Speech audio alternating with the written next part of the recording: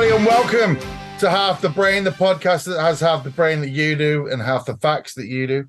As always, I'm joined by my tag team partner in this crazy mission through wrestling, Mr. Ferry Tunk, Mr. Niall. How we doing? Love you, all right? Good evening. Yes, I am dandy. How are you? I'm very good, sir. I'm very good.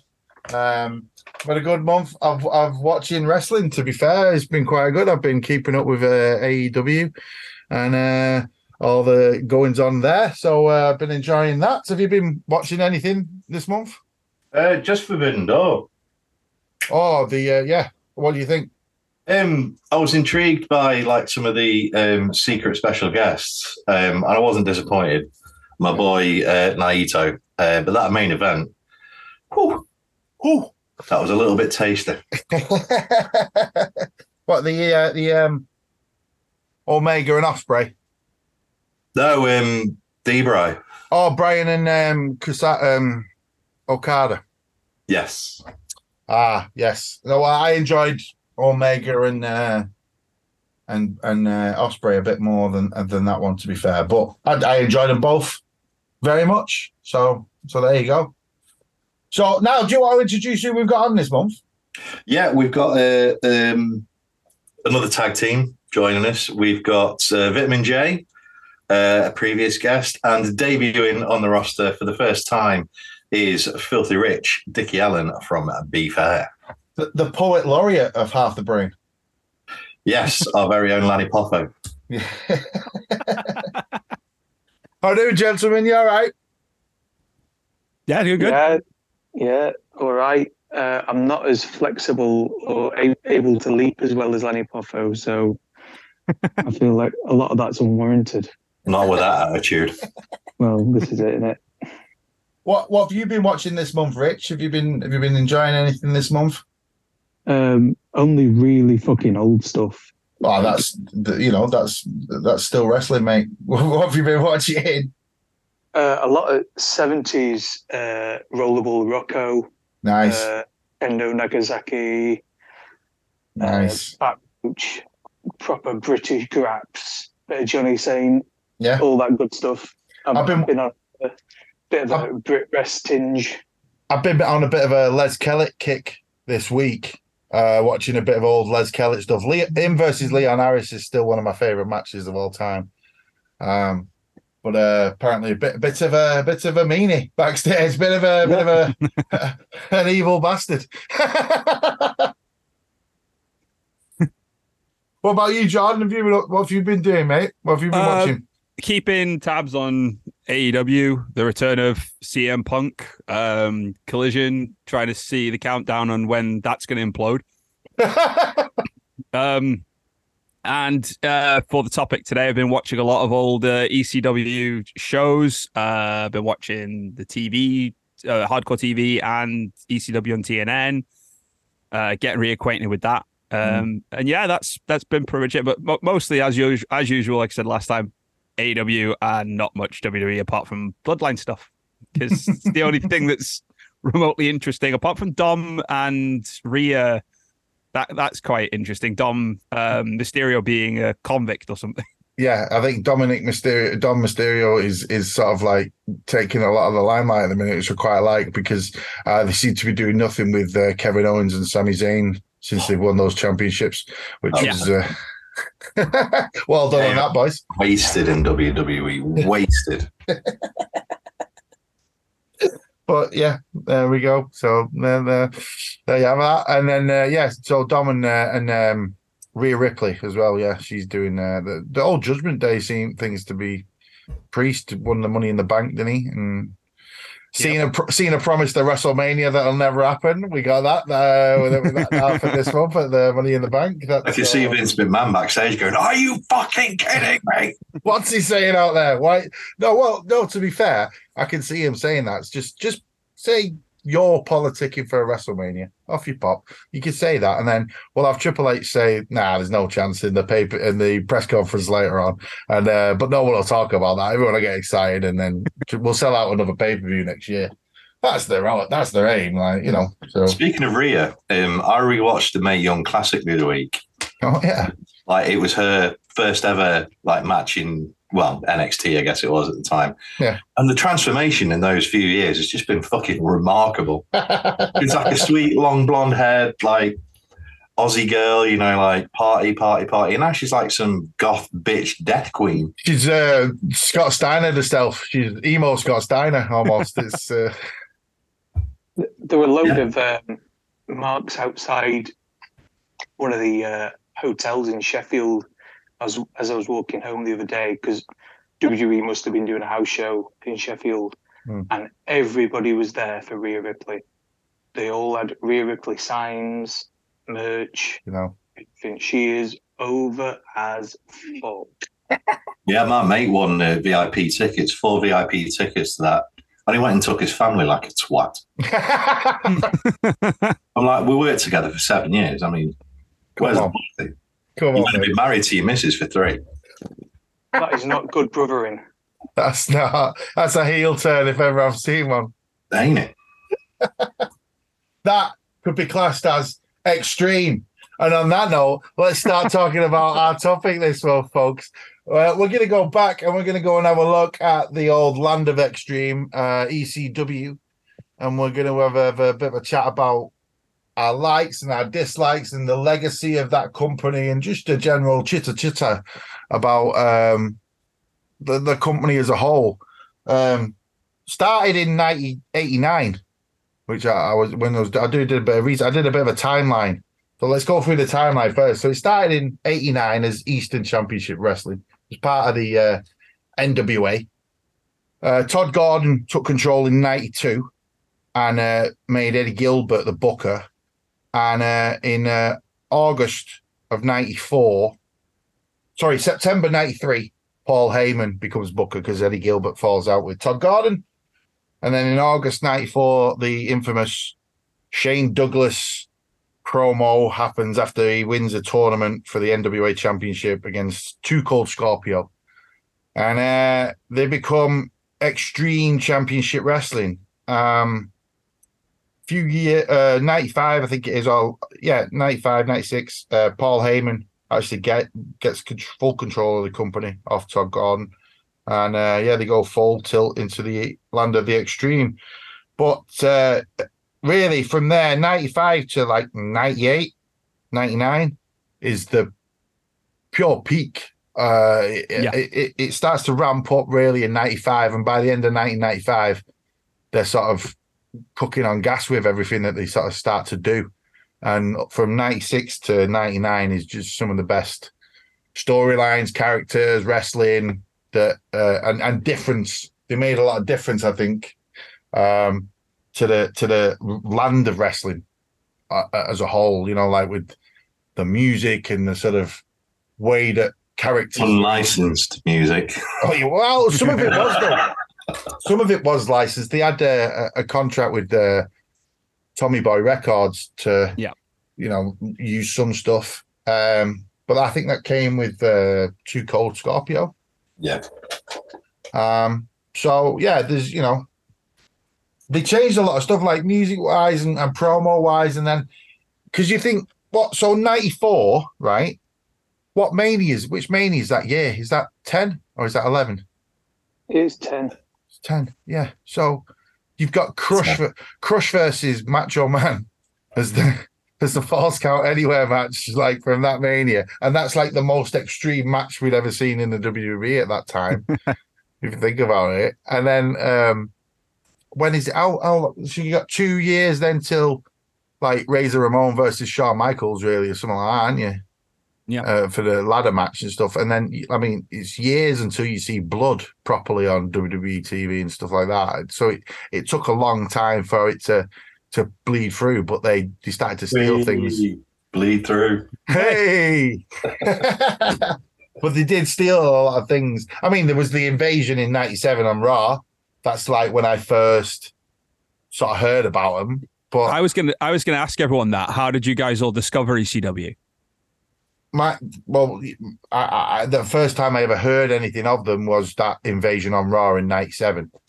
And then later on, you just started hearing about like Taz, Sabu. You've got to watch this guy called Sabu. You've got to watch this guy called Taz. This guy, Rob Van Dam's amazing. stuff like that. And then I remember a lad at school had a tape, as always. So I lent that, and this is where Cactus Jack's gone. I remember him from WCW. And then it was on. I think it was on like Granada Men and Motors. Did that turn into TNT back in the day? Okay, no, yeah. On a Friday night, I remember like you could watch Raw on Sky Sports 3, and then you could like turn over to TNT or Granada Men and Motors, and it was Nitro. And then if you stayed up late enough, I think till like 1:00, ECW started. They used to have it on Bravo as well. Bravo, that was it. Not Men and Motors. Yeah. Bravo, yeah, that was it. Yeah. At first, when it came on, so I remember seeing ECW on telly over here in about '98 it was always hardcore TV, and it was always haphazard, so it wouldn't necessarily be in order, and sometimes it wasn't even like it would be on one week and then not the next, because I remember that. Yeah, as we all find out, like from ECW, they were incredibly unreliable. But my thing was like I obviously watched the same Raw that I guess all of us saw to pique our interest in it. But then I'd go on the internet and the computer labs at school and found ECW's website, and on there you'd have all the tapes that you could buy, and they'd have descriptions of all the matches and then little descriptions on there. And I always remember this one. It was Taz versus Sabu at the ECW arena, all weapons illegal, and then in big bold letters, apart from guns and knives. I never thought, you know what I mean? Like, and your head's going, Duke the Dumpster Drosy's on telly. And he's like going, any weapon, just not a knife or a gun, yeah? The ECW arena on that as well. I don't know about you guys, but did you have like a picture in your mind of what you thought the ECW arena looked like? Yeah. Because I did, and it definitely wasn't. Yeah, there was when you actually sat down and watched it, it was a lot different than what you actually thought it was. Yeah, it's like YouTube sort of dispelled the myth about Gilman Street being like this amazing place, really. I think when you sort of build up a lot, but you got to remember it was like 98, 97 and around that time, people are getting into it, and they got a video game, I remember, on the 64 around that time as well. Was it in 99 that maybe? It might have been on the N64. I know it was on the PlayStation because I used to have that, and Hardcore Revolution, and then I had Anarchy Rules as well, which was basically just Warzone reskinned or Attitude reskinned. It was like the same game. Yeah, that was actually my introduction to ECW, was Hardcore Revolution. Bloody hell. Like video game. It was like a copied game that I got off a mate of my dad's at work who did the like dodgy PS1 games, and like ECW, that's wrestling, I'll have a go at that. And I was just mad into Amish Roadkill.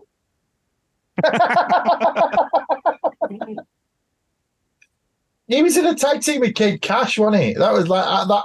They always seem to put together random tag teams, ECW as well. Danny Doring and Roadkill, wasn't it? Oh, was it Doreen? Sorry, not yeah. It was them two, and it was just again, like you said, it was just weird pairings because, like Chris Chetty and Nova. Remember them two? Like, just They had a lot of weird pairings together. Definitely, there he is. I've got one of the original ECW wrestling figures, Taz. But that's, I mean, they were that they had figures at one point, so they were quite a big company. Like that's. I remember reading when they wound up, like they had to obviously value everything, and merch was like $2. That was the value of the merch that they held at the time of winding up. Jesus, that's crazy. That's. And Raven managed to get an action figure in just about every toy line of wrestling figures there was, because he had an ECW figure, WCW, WWF/E, TNA. He's done a lot. He just needs an AEW one. He's He's completed it, mate. Yeah. Now there's a fucking grand slam for you. Yeah, and I bet they do one for him. That's an interesting question. Is if there is anybody who's like, I got the grand slam of like all figures from everyone. I think no, actually no. I'll have to think about that one. That's a good question, that one. But yeah, so I mean, I do research. I fell in love with Taz again. I've got to say, the like original run for Taz where he breaks his neck and comes back as a indestructible killing machine and I had real problems with Bill Alfonso blowing his fucking whistle every 5 seconds, like, god damn. But I understood, part of the gimmick in it, like, at the end of the day. But yeah, like, that run, from like 95 when he comes back December 95 to just like him going into the WWE, basically. His first match in the WWE is the best, and then it just sort of falls off a cliff from there, really. Nosedives. But yeah, that Taz was just amazing. What do you guys think of Taz? One of the best, but probably one of the first names you think of when you think of ECW. It is for me. It's probably like Heyman then Taz for me. Yeah. Like when someone mentions ECW, it's Taz. He was ECW for a lot of people, and his body of work is just outstanding. Human suplex machine is one of the best gimmicks, without really being a gimmick. Yeah, I agree. Yeah, definitely. And it's been stolen and tried to be replicated, but it's never been duplicated. It's just one of them. It's, I think, a perfect mix of storyline and guy to be able to pull it off as well. Niall, what do you reckon? What about Taz or just general? No, Taz, and then a bit of general.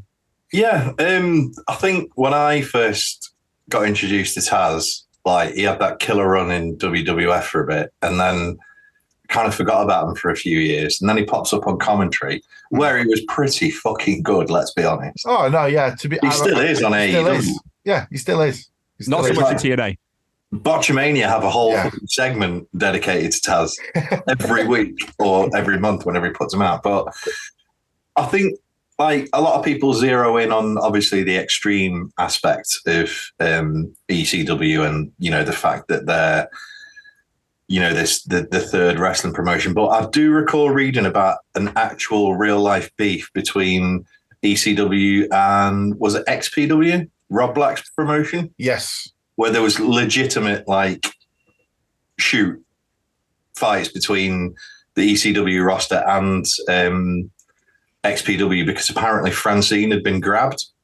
Right. Someone? Yeah, in the audience. Like, yeah. And, like, Rob Black had bought up, like, a whole row so he could plant his wrestlers in there. And I thought, imagine seeing that on TV, like, being there at the time and then switching over and watching fucking WWF.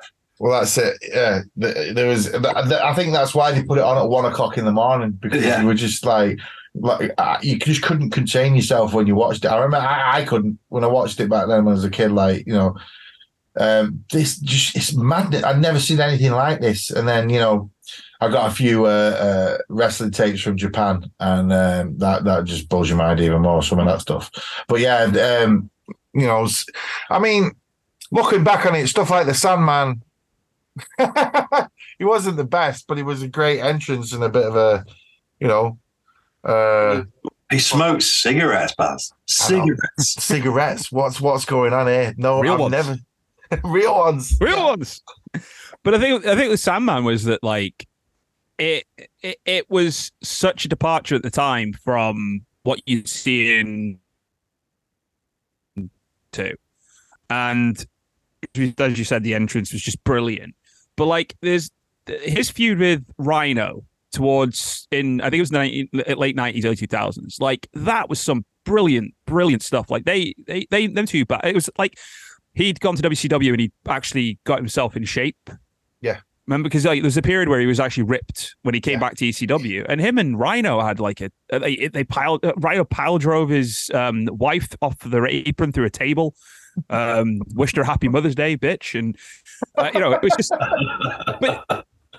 sometimes the thing with him, I always thought was like, I look back on certain matches with certain people with him, and he was just sloppy and awful. But you put him in there with like Cactus, you put him in there when he did like the ladder 3-way with Austin and Mikey Whipwreck. Yeah. When he wrestled Mikey Whipwreck, during that period as well. And then I think it was 96, maybe. He had it in him to be better than he was. But, and also can't forget his matches with Sabu, when he, like, have you guys ever seen the Stairway to Hell match where he legitimately breaks Sabu's jaw with a cane shot? Yep. It's horrible. He golf swings it. And it just, like, Sabu just, like, jumps out of the ring. And you could just see, like, his jaw's just done. And Fonzie gives him some sellotape and he just wraps that up. And then does another 15, 20 minutes in a ladder match with barbed wire in it and stuff. And there is a barbed wire match where I remember him cutting his arm very deeply and he just fucking gaffer tapes his arm back together, like whilst the blood's pumping out, and then just carries on like there's no going on.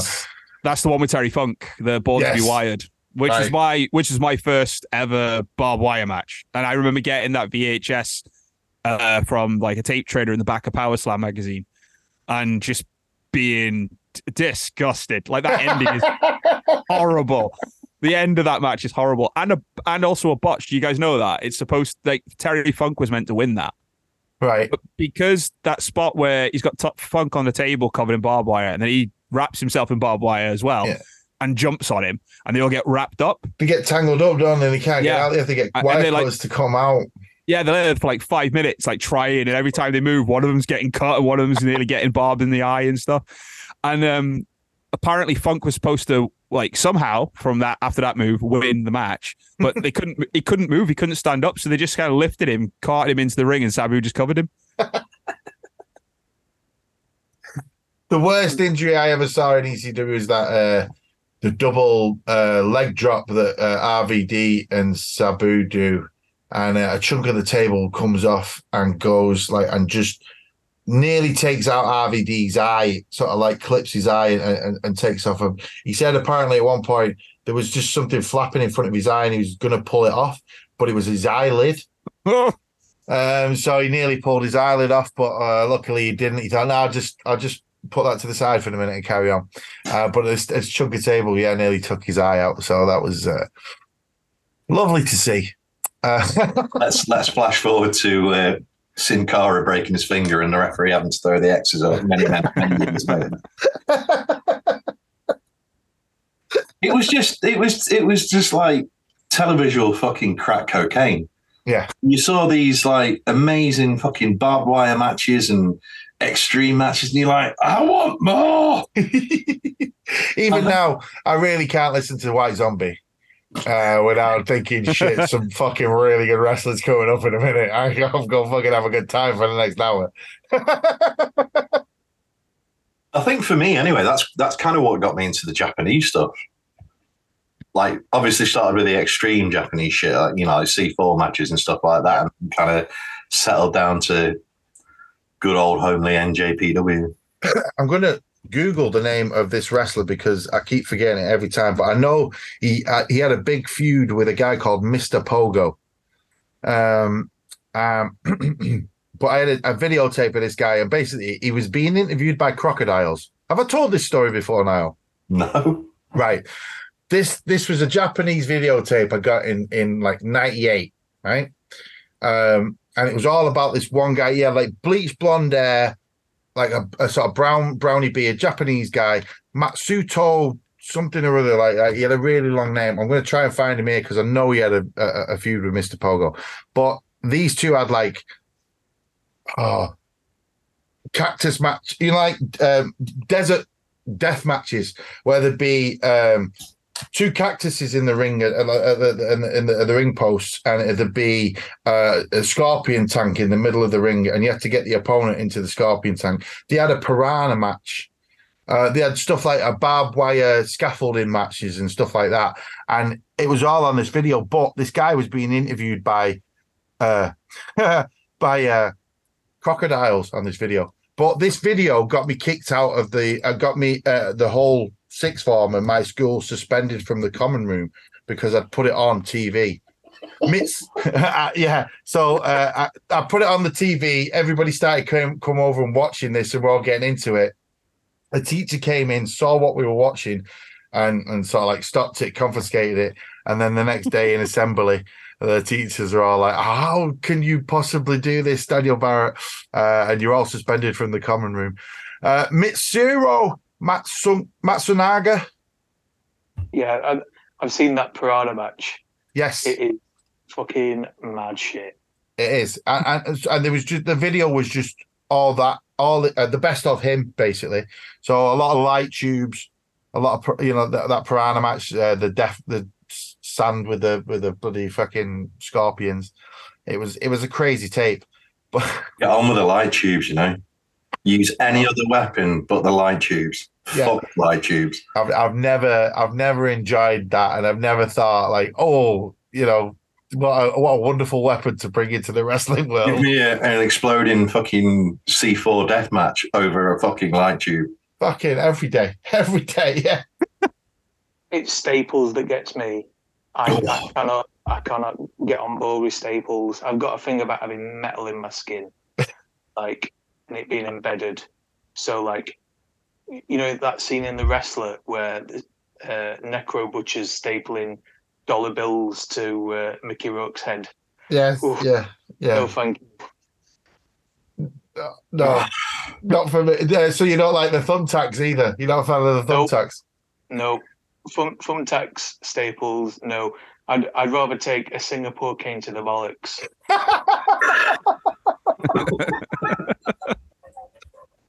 And then a whack by a tennis racket on the back, just for good luck.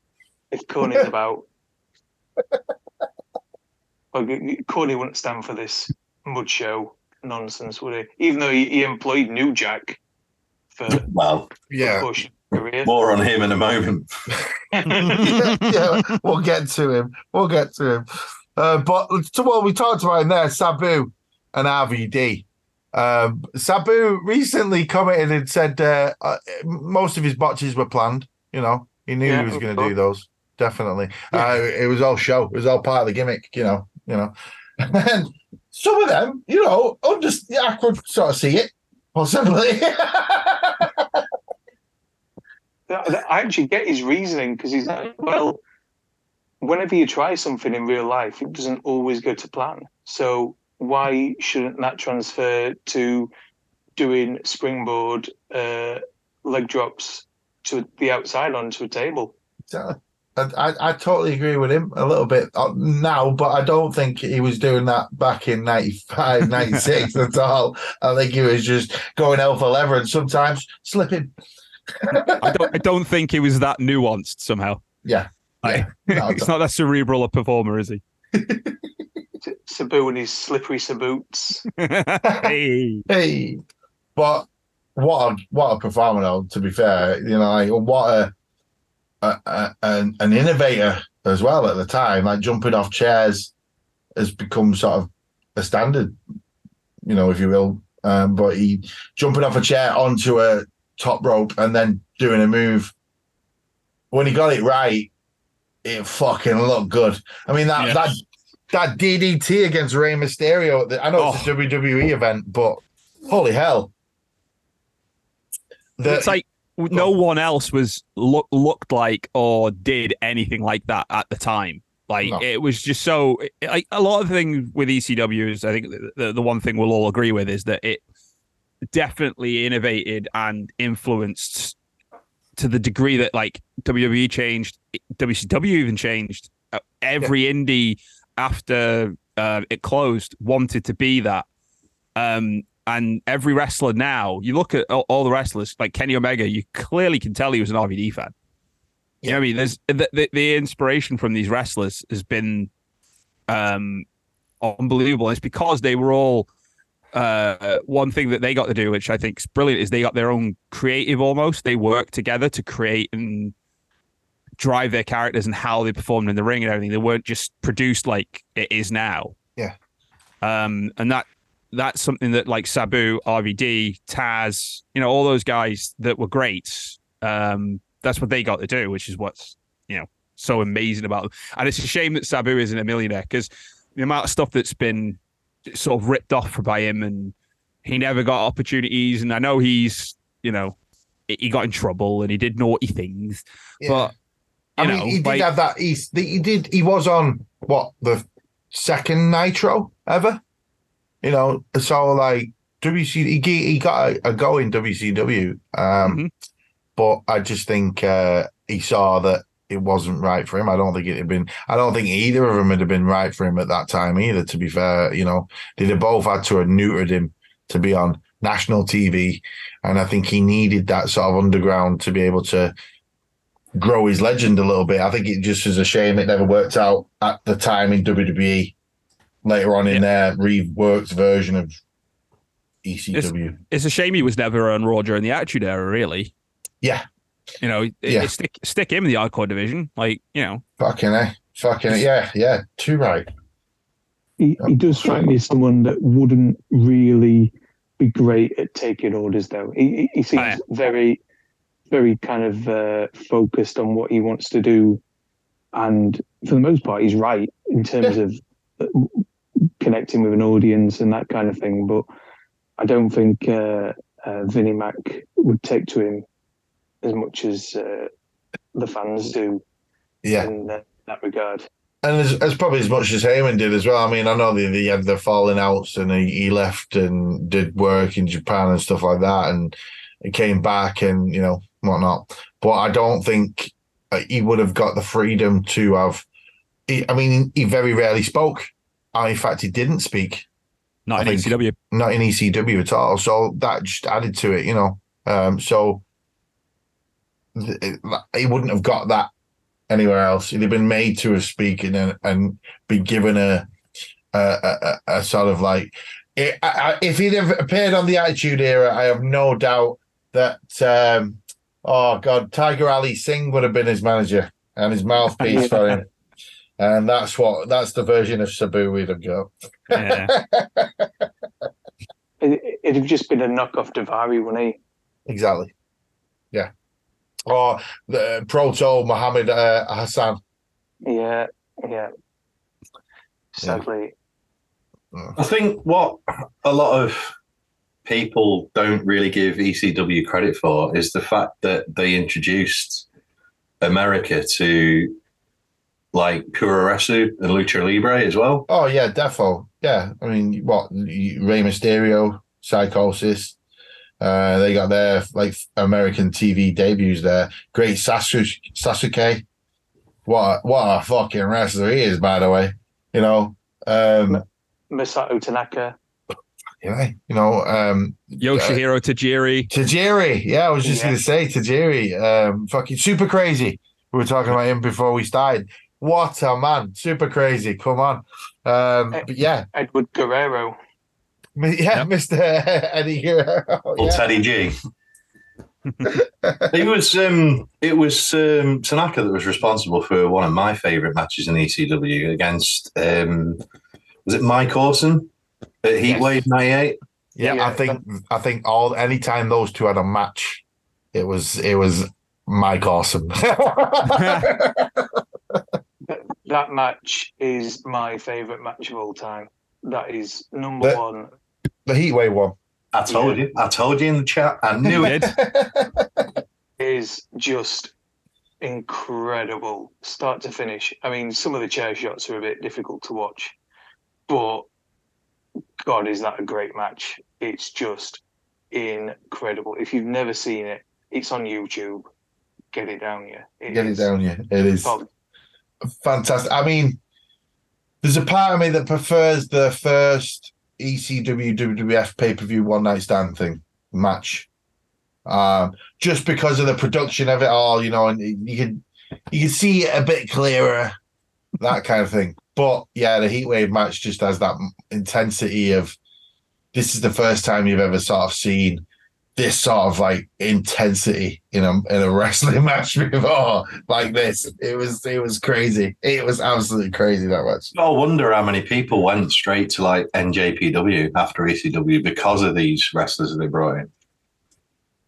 Yeah. I think I think sort of tape trading and interest in Japan spiked probably from it a lot, and because it wasn't just New Japan they were bringing in, was it as well? It was like War and Romance, War, and they did a thing with FMW. Yep, FMW. Yeah, FMW. That was a big one. Because that's where Masato Tanaka came from. And what was the other guy called? Hang on, I'll find out while I think. But like, yeah, they definitely brought in so many top talent from like all around the world and exposed dirty Americans to culture. Kai and Tai were in ECW for a bit as well, weren't they? Before they went to. Breaks my heart what WWF did to Funaki though. That and I can never say it properly. He used to be Dick Togo. But ever since I've heard the Bruce Pritchard Dick to go, it's Dick to go now.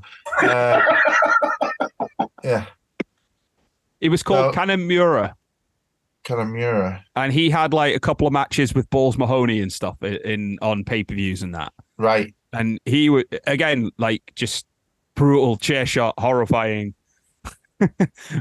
just gross stuff. But as a 17, 18-year-old teenager, bloody lovely. Oh yeah, bloody marvelous. But I definitely that sort of like pure wrestling intensity stuff has like bled through to Ring of Honor. Definitely, who was the I can never remember the guy's name.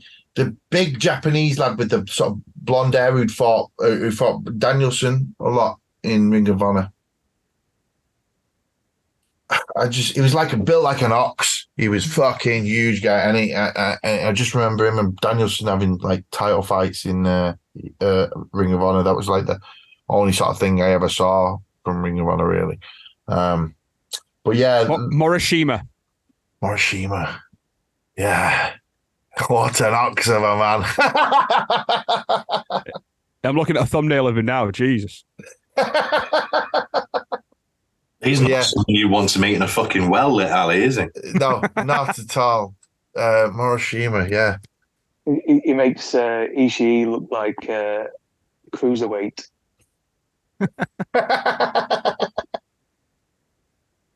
Morishima. Let's have a look at this big boy. Oh, yeah, look at that. Look at that face.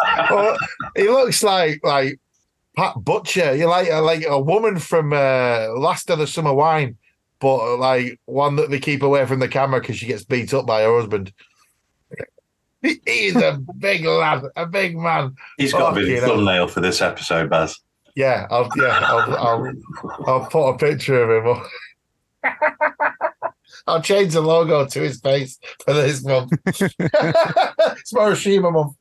But yeah, sorry. So back to ECW. I was going to say I've got a few more sort of things circled, but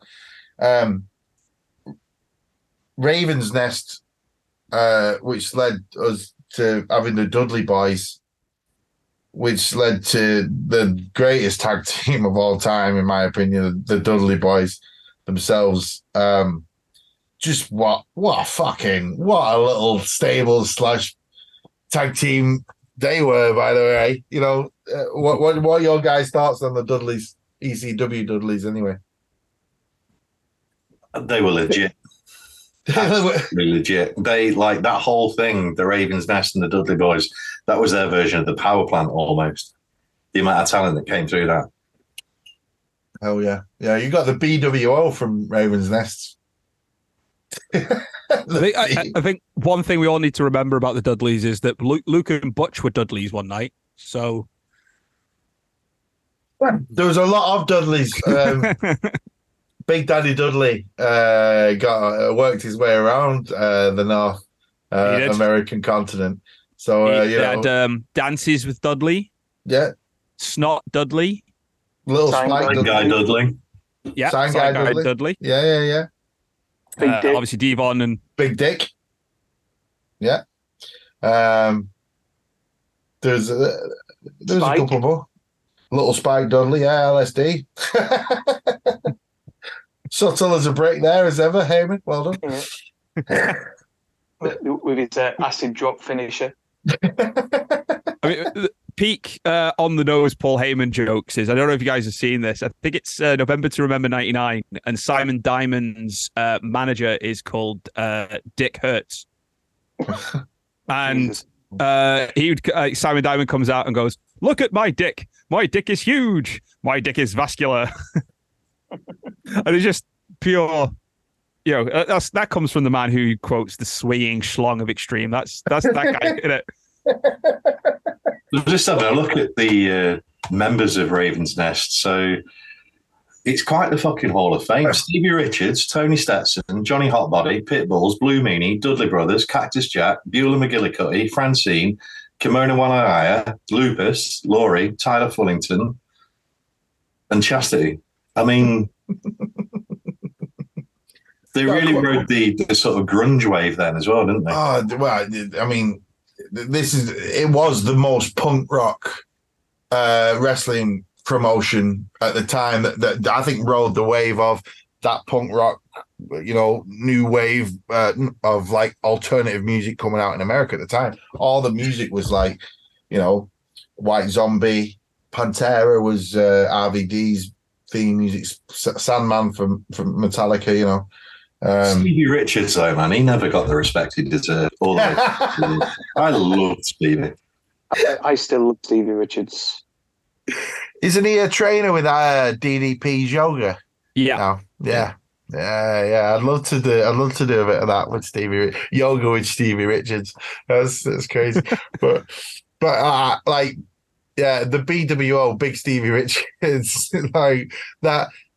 All their parody stuff, them doing Kiss, and because it all started off from, I think them doing Kiss was the first one, wasn't it? And then they started to parody more people, and they ended up with the BWO, and that just stuck. And I mean, all the way up to Right to Censor. When he went to ECW, he was in the flock with the likes of fucking Hammer. Or Van Hammer, I think. Yeah, Van Hammer. Yeah, there was Van Hammer. Reese, who was had been the Yeti. He was and Super Ninja or something. That's it. So after the Yeti debuted, a week later, they turned him into this ninja. He said underneath the bandages was this super ninja, and now he's out ready to fight. So and that was Reese. Yeah, Sick Boy. Sick Boy. Sick Boy. You had Scotty Riggs. Scotty Riggs is in there with his patch. Yeah, a former American male Scotty Riggs. With Loki as well. Loki. Heroin addict. Billy Kidman. Yeah. He had a on the nose name as well. 7 Year Itch was his finisher. Yeah, because he kept ditching himself because he was a heroin kid. And one of the most, I know we're talking WCW here, but one of the most brutal, brutal angles was when they broke Perry Saturn's fingers. God, no wonder he is how he is. He's always one that gets forgotten about. I think with the ECW as well. Perry Saturn. Yeah. And the Eliminators and the what a move that was. Fucking well, like at the time as well, like you'd never seen anything like that. And it took people out, that thing. It properly destroyed them.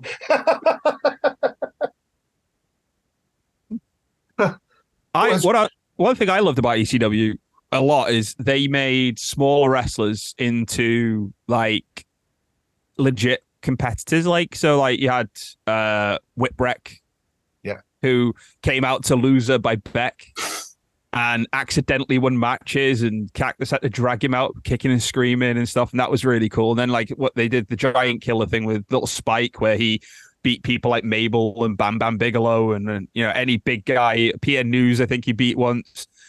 Just any big guy who was unemployed. they got a spot on ECW, and what you're doing is you're losing to Little Spike Dudley, who could take a ridiculous amount of punishment. We've got to quickly go back to Mike Awesome. Have you seen the Mike Awesome Spike Dudley match? Yes, yes, I have. I've got that on DVD. Disgusting. The heavyweight championship one. Gilly is charged That one. 2000. 2000. Yeah. Yeah. Holy hell. Yes, I have seen that match. What I liked about Spike was the sort of crowd. Once Bam Bam had done that, the crowd surfing stuff. That was every match. That was it. Then right, Spike. This is a new move for you. You're gonna crowd surf every time. But it was the first few times you saw that was just amazing. Like, and it was part like you wanted to be there at the arena but it's never gonna happen, sort of thing. But yeah, it was amazing spectacle, if you will. Little Spike. But I had what was I going to say? Yeah. New Jack and Sandman music, just music, like especially with New Jack. Them playing his track all the way through his match was just just a genius thing to do. Like, it just gets everybody pumping for the entire time, and then he's going to end it by throwing himself off part of the building or trying to murder somebody. Yeah, let's address that elephant in the room now. Yeah, the two justifiable homicides on his rap sheet. I mean, we're all wrestling fans. We all dream of getting in the ring in a safe, controlled environment. Yeah. Obviously, it's really sad what happened to Mass Transit later in his life, but fucking come on. You watch it on TV, you know what goes down. There is not an ounce of that doesn't fucking hurt. Yeah. In any way, shape, or form. As your first match, you want Bobby Eaton, don't you? Your first match, ideally, would be a fucking dark match.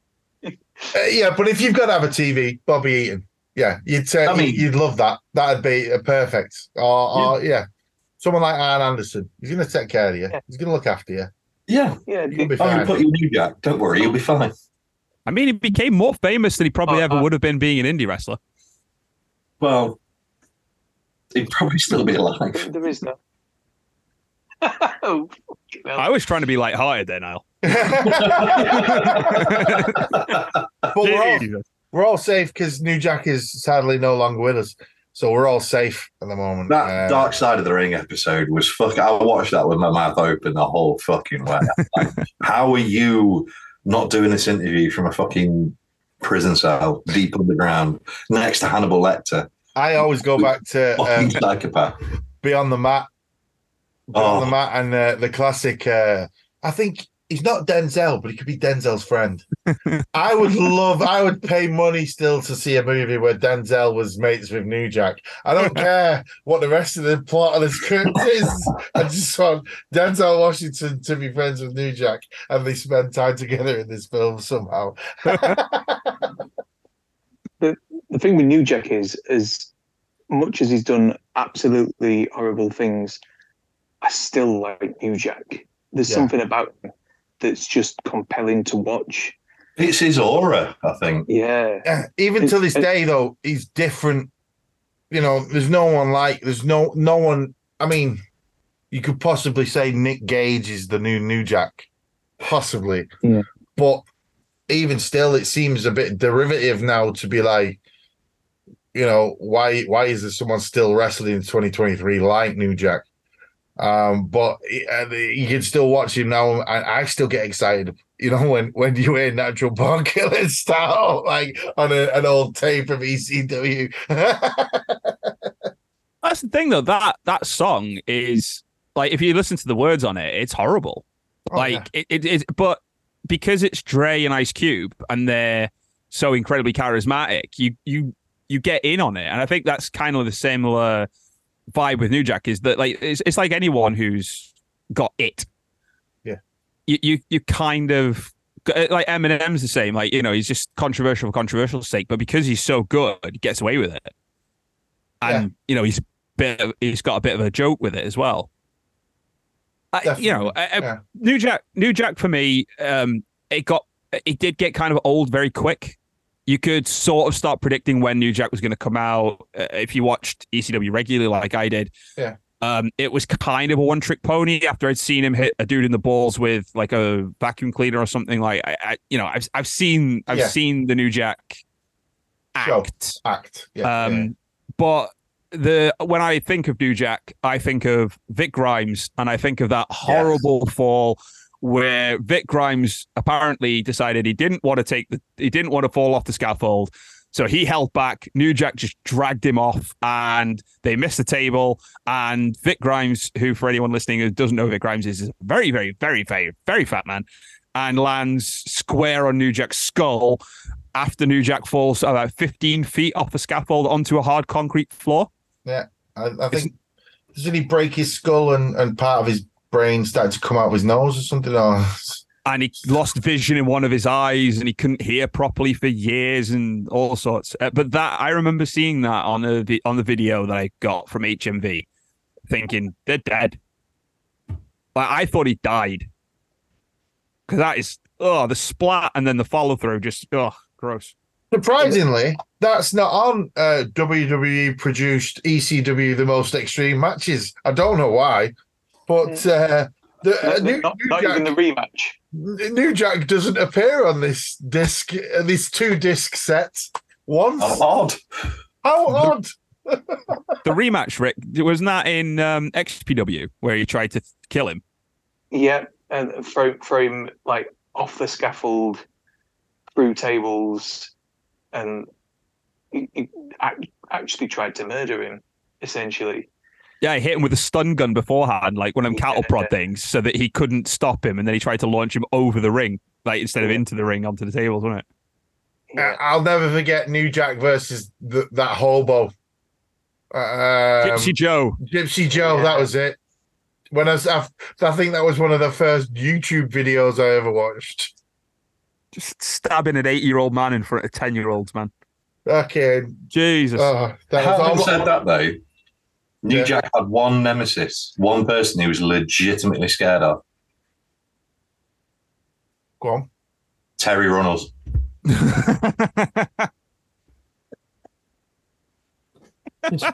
Yeah, but if I wasn't married, I'd be scared of Terry Runnels for money. I was just looking through the list of this DVD set. Actually, to be fair, some of it's quite good, some of it's predictable WWE. Let's try and tone it down a little bit, but there is some good stuff on here. To be fair, but Taz versus Shane Douglas. Dear me. Who else have I got written down? 911 and Mikey Whitwreck. We spoke about Mikey Whitwreck, but 911, I think, as Heyman's bodyguard was very unique, and I think he got stolen, or the gimmick of 911. The gimmick of a wrestler coming out, hitting one move, winning, or just like everyone did be destroyed off that choke slam sort of thing. Was like at the time 911 was amazing, but like later on it became apparent that he was just that one move. That's all he could do. He was ridiculous, wasn't it? Like 6'7" or something like that. He was huge. He made he looked fucking huge at the time, and like when he picked people up and get them right up there, it was really impressive. And also the FBI. I want to mention the FBI. What a fucking little stable they were. Like when they first started, obviously there's like two. There was I can't remember the fucking name. I'm gonna have to look up the names of the guys who started the FBI, because it wasn't like Little Guido, was it, and all those guys. It was Tracy Smothers and Tommy Rich. Was it? Right. Yeah. And then Guido came along with Big Sally Graziano. Yeah. And then eventually, I think it was, what was he called? Tony Marmaluke. Tony Marmaluke. Yeah. So I'm looking at the members here now. So yeah, Big Guido, Chuck Palumbo. Very subtle, that stable, weren't they? I mean, you really had to dig deep to find out, But I mean, because they went over to, it sort of went through like 3 brands, didn't it? Because it was in, it's been in a couple. They were in ECW, they were in WCW for a bit, weren't they? The full-blooded Italians. I'm sure they were. And they were in WWE, definitely. And then they went to TNA. They were in TNA for a bit when TNA tried to bring it back. Like My boy, One Man Gang, I think he was a full-blooded Italian at one point. There was a couple of, like, obviously Tracy Smothers isn't an Italian in the slightest. Fucking Mabel was in there as well. I mean, what? But I mean, I think that was part of the gimmick, wasn't it? Really, that who started it again? Smothers and Tommy Rich, Rich. Tommy Rich. Yeah. So, I mean, yeah. I think that was the gimmick at the start, because didn't he mess up a move? He fell off a table during a match, and everyone started to laugh at him. But he played it off that he got concussion, and that he was actually an Italian wrestler now and stuff like that. And that's how he sort of started it with Smothers. But yeah, That was the WWE version was Guido as Nuncio, and it was it Johnny the Bull Stamboli and Chuck Palumbo? yes, yeah. And Vito was part of it, was he? And then he kicked him out of the group, and that's when he started wearing a dress. Yeah, Vito and Stamboli and Tony Marmaluke were the three people. I think you're thinking of the FBI and WCW. It was them three as something else, like the Marmalukes, I think they were called, or something. Yeah, they were. Yeah. It was a rip-off of FBI in WCW, basically. They didn't have Nunzio though with him. No, No. You're right. Right. Yeah, that's what it was. Definitely. Like when you're talking about all these guys and gimmicks and stuff, like, it's the genius of Paul Heyman in my head, in that there was one of the documentaries said that Paul was great at accentuating positives, hiding negatives. Don't do things you can't do. Just focus entirely on the things you can. Just do that all the time. Hence 911 not being bad, like the choke slam and that thing, like where like they banned the choke slam at one point. Yeah. And then primetime Brian Lee, I think, choke slams Tommy Dreamer, and Bill Alfonso, who at the time was like, because he was the head referee, he could make rules and ban stuff apparently. Right. And he goes, choke slam's banned, and then Brian Lee does it, and then he goes, for one night only, the choke slam is no longer banned. Out comes now one, the entire ECW arena just goes mental. And it's things like that Heyman was a genius at. Yeah. Because he made Balls and Axel like a good tag team. Like, because he figured out what those two were good at. And like, you look at them on bloody Balls Mahoney was Santa Claus where he was in WWF. Yeah. Like, not the greatest, but they made it work by accentuating positives, hiding negatives, and it was a really smart, funneled approach. Not asking them to do things they can't do, which, let's face it, the big two have been guilty of doing for centuries. Oh yeah, but I don't think he got everything right. I mean, no. Axel Rotten and Ian Rotten in the Taipei deathmatch, the taped fist thing. Yeah, it's not the greatest match of all time, really, and but there was things that, I think he was lucky as well to have the people around him like Raven, who had a good mind to go, well, why don't we put this group together, make them like this Hanson boys from this Slapshot movie with Paul Newman in. Give them a bit of a stupid, funny gimmick. It's making us laugh in the back. Why don't they do it on TV? It could make people laugh. And then all of a sudden you get the Dudley Boys from that, and the sort of berating of little Stevie Richards and stuff, building that character to the point where people... His feud with Tommy Dreamer was just amazing, and it went off in so many different ways, and I'm sure he had a big hand in that.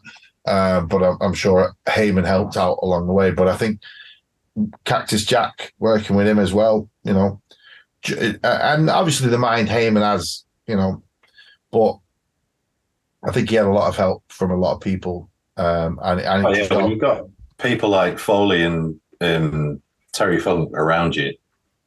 Yeah, you're going to listen. Yeah, strap a rocket to it. Hell yeah, you're going to listen. And I think smart move having Terry Funk around. I listened to him I remember, him at the time when Hogan, there was talks of Hogan coming into TNA. I remember someone asking him, what would he do with TNA? And he said that he'd bring in one legend and like try and build up a move like, say, I think he used the full Nelson. And he said he'd get the full Nelson back over in wrestling and have that sort of legend there in the corner, sort of like a Sting, if you will. And like everyone's got to get past the legend before they get to the main event belt and build up the promotion around. You've got the legend, and then you've got the champion, and you've got the levels to get to, and the champion's using a full Nelson, and any time he gets the full Nelson on someone, that's it. That's like the end of it. So, and it's sort of a bit like what Kenny Omega's done a bit in AEW with his one-winged angel. No one's kicked out of that yet, have they? Not in AEW, no. No. So it's those little sort of things like that, Yeah, but it's the look, it's the vibe, it's the feel. But I got a remiss on something. I know this is probably going to be a controversial statement, but sure. Joey Styles is trash. It's hard. It is hard to listen to Joey Styles on his own. Yep.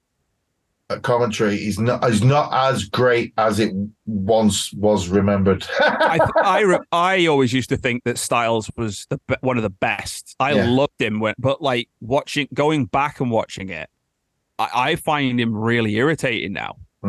He talks over people's promos a lot, and all he's doing really is repeating like the Shane Douglas one, the famous. And they could kiss my ass. He talks over that a lot of that, and he did that quite a lot, to be fair. And I don't know why. And I'll always remember him having to go at Jerry Lawler on Raw more than his ECW for stuff, to be quite fair. But and telling Mike Awesome he could just go away and die, and then a couple of weeks later, Mike Awesome dying through suicide. Yeah.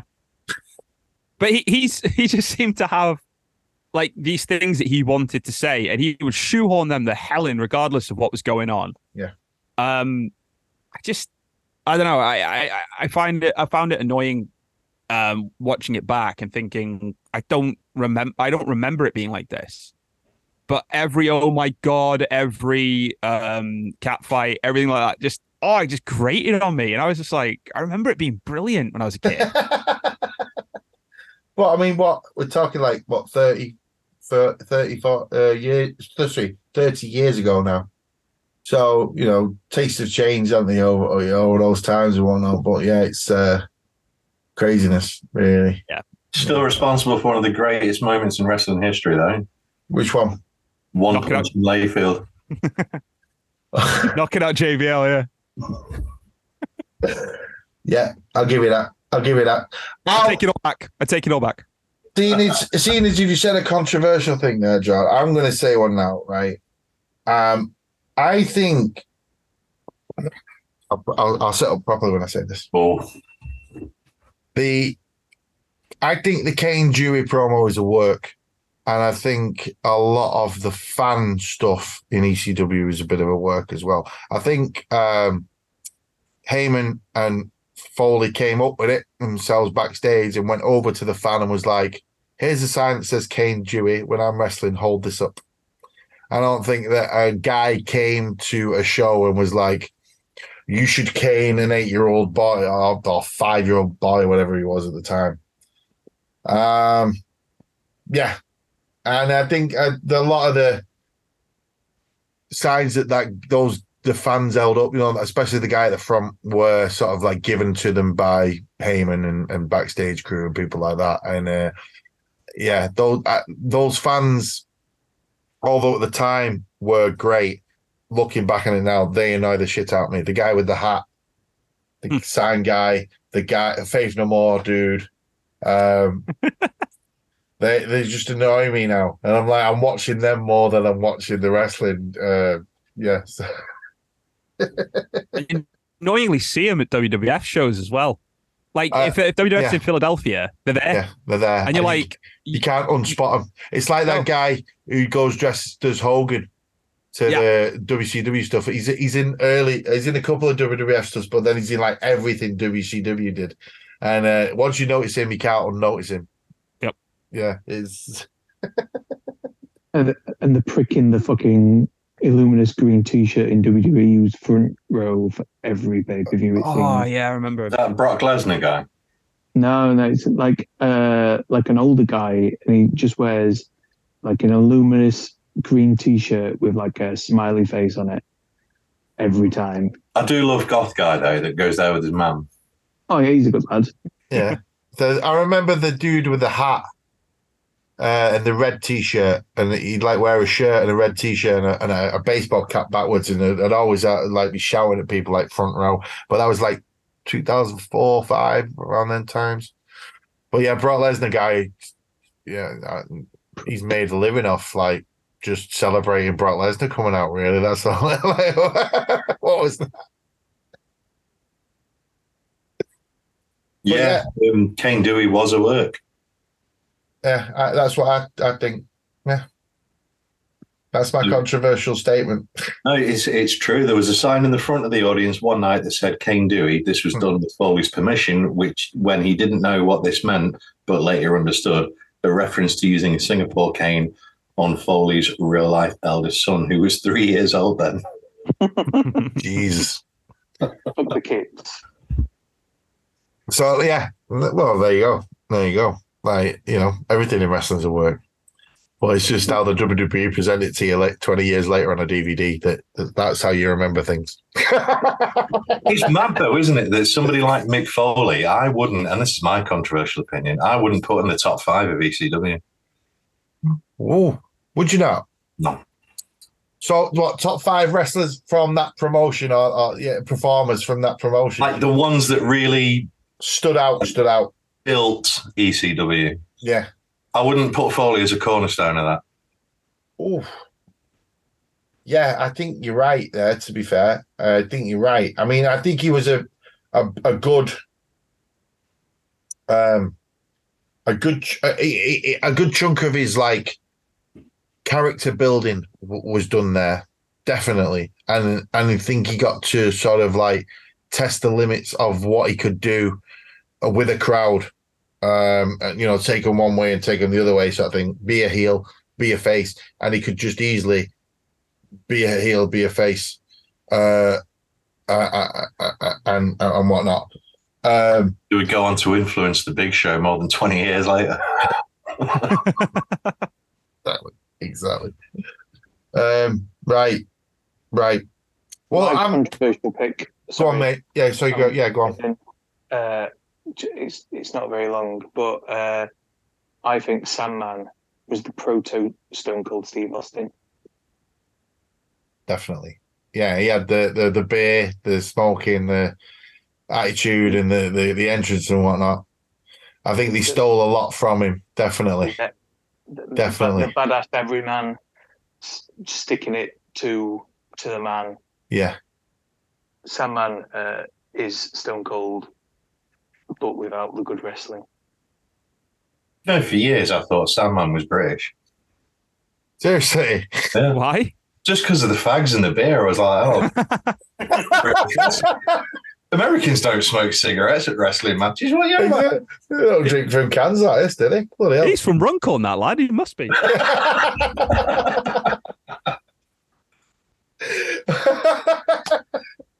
Right. On that note, we shall draw a close to this tonight's proceedings.